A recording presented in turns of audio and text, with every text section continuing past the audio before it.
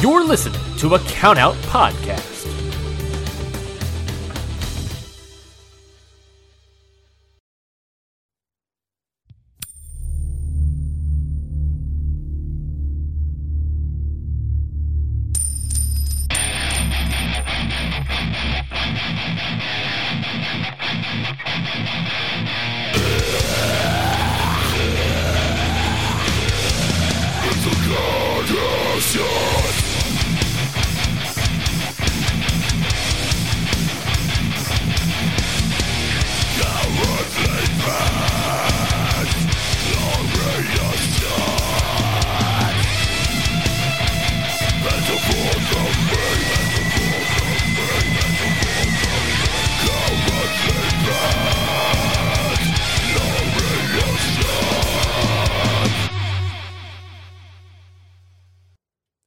What it is, what's up, and welcome to another Okada's Shorts short episode. That's right, it's G-Wondering, night 17 of the G1 Climax 32. It came to you live from Nagano on Sunday, August the 14th of 2022. I got to tell you guys, I started off with this one with a malaise of ordinariness.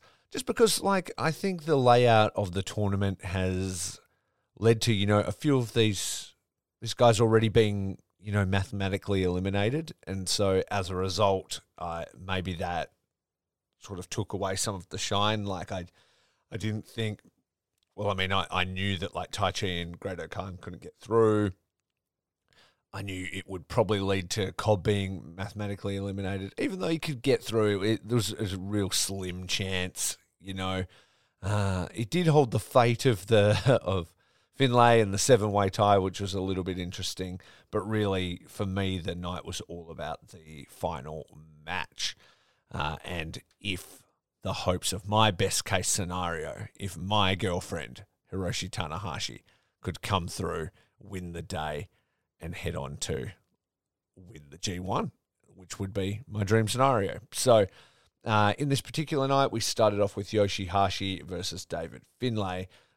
David Finlay is all over Yoshihashi. It's his block to win, and he wants to do it right here, right now. But the perennial underdog that is Yoshihashi was not having it and was fighting really well from underneath. Still an awkward dude coming to the ring. Those 30 seconds, whatever it is, 1 minute of entrance time counts for a lot in a match, and it's Yoshihashi's biggest weakness. I've talked about it before. He was doing a little bit better. He kind of was trying to have a little bit of swagger, but that doesn't really suit him either. And yeah, he still looks shifty and awkward. So I feel for the guy. I really hope he finds it, because his action in the ring and the crowd getting behind him, he's on to something. He's still just a bit weird. This was actually a great match too. Jonah was on commentary, and he was doing a great job, man. I really enjoyed his insight and even some of the funny calls, because he was healing it up a little bit, but in an analytical type of way. He talked about holding holds for as long as you can. He's like, I never break the rules, but I stretch them to their limit. And at one point he was like, oh, Yoshihashi. He's like, almost making me a fan there. Not really. And I laughed. So, great job by Jonah. But yeah, Yoshihashi comes out on top. A big win for him in the tournament, and essentially keeping the 7-way tie alive. After that was a match between Tai Chi and Great Okada. Now, I really like both guys, but I didn't really like this match. I thought it was sort of dumb. I don't care that Tai Chi's a sumo fan. I understand that, Okada has an amateur wrestling pedigree and it's a clash of... Who cares? It's New Japan. They're both, really good, and I was like, just go each other. I just wanted some fire and stuff, but this is what I'm talking about with the block system and stuff, because they were both already finished and it was just a battle for pride. I don't think it really held any kind of stakes. So, yeah, it would have been nice if both guys were a bit alive in the competition when it came to that. Maybe there would have been a little bit more fire in their actual match. So, yeah, anyway, Okada picks up the win. Moving on. Next up was Tom Lawler versus Jeff Cobb in order to keep Jeff Cobb in the competition. Again, the only thing that Tom Lawler has on deck or at stake is his pride and doing as well as he can. And I thought he sold that quite a bit better. And I enjoyed the match. Like I thought they were. I know they've versed each other in GCW's Bloodsport, Josh Barnett's Bloodsport. I didn't see that match. I did like this though. The emotion coming through from Filthy Tom and the sort of story of, I guess, his ways in Strong versus his ways in Japan and life goal and at the age he's at and things like that has been coming across well. And I think that was like a really big win for Tom over Jeff. Jeff didn't do nearly as well as I thought he'd do in this tournament, but I guess he did have his like really big year last year where he was essentially almost undefeated. So yeah, it was what it was. As I was saying, in this one, I was really had my eyes peeled towards the next week because so much stuff was going to be decided. And a few of these, when both guys aren't live or whatever, I don't know. I just prefer the normal layout of G1, I think. I think I prefer the 2 blocks, night for night, and, see where it's going. Anyway, on to the final match of the night, and it was Hiroshi Tanahashi versus Kenta. And, man, I really liked this. Now, I've really liked Kenta since he's come to New Japan, but I haven't really liked Kenta's matches since he's come to New Japan. That may be sacrilege for some people or whatever, and some people like my co-host, your good friend Curtis Spears, who is a huge Noah fan from back in the day. I wasn't aware of him when he was like, kick your head off Kenta. I first became aware of him like in NXT when he debuted and became Hideo Itami, and didn't particularly impress me there either. And so, though I've seen clips and stuff of what he was, I've never really seen that, And I don't think it was until his hardcore match at Wrestle Kingdom with Tanahashi and that glorious shit show that was that I really started to like him. I had liked his, promos, and I'd liked his look, and I'd liked everything about him when he'd come to New Japan, but just the matches always fell a little bit short for me. This one didn't fall short at all. I would say this is Kenta's best match in New Japan since I've seen him. And again, just another example of Tanahashi bringing out the best in his opponents. This becomes so hard-hitting, so personal. Some of the stiff slaps they're giving each other, and particularly Kenta's giving Tanahashi in the face and winning that. This felt, I guess because of their previous history and stuff, felt a lot more personal and real. And even though Kenta didn't really have any stakes, his stakes were ruining Tanahashi's competition. And it's exactly what he went on to do. And yeah, I just loved it, man. I thought it was really cool. It was one of the more brutal go-to-sleeps I've even seen Kenta do. There's some guys that just don't know how to take it. That even looked killer.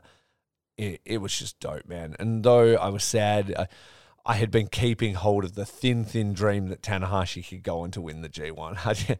I mean, it wasn't really going to happen, but I thought it would have been awesome, and I'd laid out some pretty awesome arguments as to why it would be a good idea, in my personal opinion, but it was not to be. So, an amazing match, though. If you haven't seen it, please check it out. It was killer. Now, I'm not going to go through the full standings for our Pick'ems contest here because the next night is to come and a lot is decided there, which essentially will reveal who wins the tips. And then Curtis and I are going to do like a big sort of G1 finals episode where we'll get together and we'll talk about the semis and the finals. So I will say from this night, out of the matches, I actually got 2 of them right. And in the previous episode, I was talking about how my picks may have been the fever dream of a madman, but it kind of worked out okay. I had picked Yoshihashi to beat Finlay, and I had picked Great-O-Khan to beat Tai Chi. But I had picked Jeff Cobb to win and Tanahashi to win. That didn't happen, so I picked up 2 more pick'ems. Now there's 1, 2, 3, 4, 5, 6, 7, 8 matches to decide the end of the contest, and Curtis will be running those down for you tomorrow. So make sure you tune into that and catch out everything that he has to say about what is going to be a glorious night of G1 Climax 32 action to decide the fate of the semi-finalists of the G1 Climax 32. I want to thank you all for listening. This has been really fun. This is my last solo G1 effort, and it's been fun, man. It was easier than when I did every single one on my own. Weird layout of the competition and the tournament aside, it was still fun to kind of mix it up, and having Curtis to lean on, doing alternate nights made it all a lot more bearable with what is an already busy night. So, a busy life. So, thank you for listening. I hope you've gotten some enjoyment out of it. I hope you've had fun with this, concept that we do. If you want us to do it again next year, please let us know. Put it in the comments, DM us, whatever you want to do. We'll do our best to come through and do it again for you next year. All right. So until then, if you want to check me out online, follow @FacesFeelsCast to check out my interview series. If you want to check out Curtis, check out El Destructo 83, and make sure you follow his other podcasts at the Smark Foundation and Throw and Dice Pod. And if you want to really support anybody on the Count Out Podcast Network, head over to @CountOutPod. We have a Patreon there. There's 3 different tiers, and you can support all the great podcasts on the Count Out Podcast Network.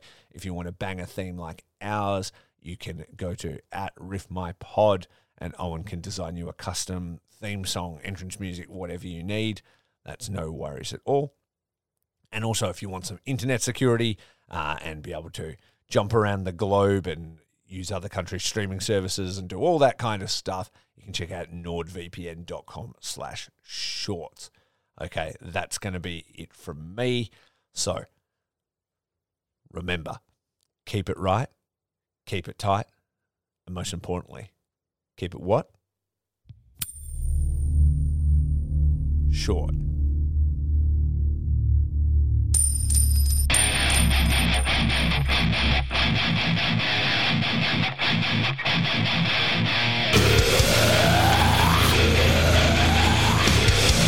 It's a god of short.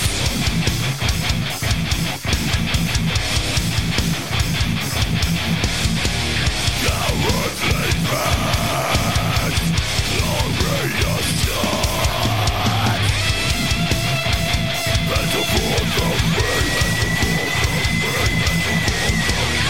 Cowardly path, glorious short. Hi guys, this is Lauren. This is Michael. And this is Your Dose of Death podcast. If you're genuinely curious about the world of deathmatch wrestling, look no further, as me and Mike have you covered on all things in the world of deathmatch wrestling, whether it's interviews, show reviews, or everything in between. We have you covered on all things deathmatch wrestling, whether it's past, present, or future. And you're probably wondering where you can go support us. You can find Your Dose of Death podcast on all major podcast platforms, especially along with the Count Out network of podcasts. And also, you can support us on the Count Out Patreon, as we have exclusive content only on the Patreon for all of our listeners. We hope that you go listen to Your Dose of Death podcast very soon. and see you at the shows.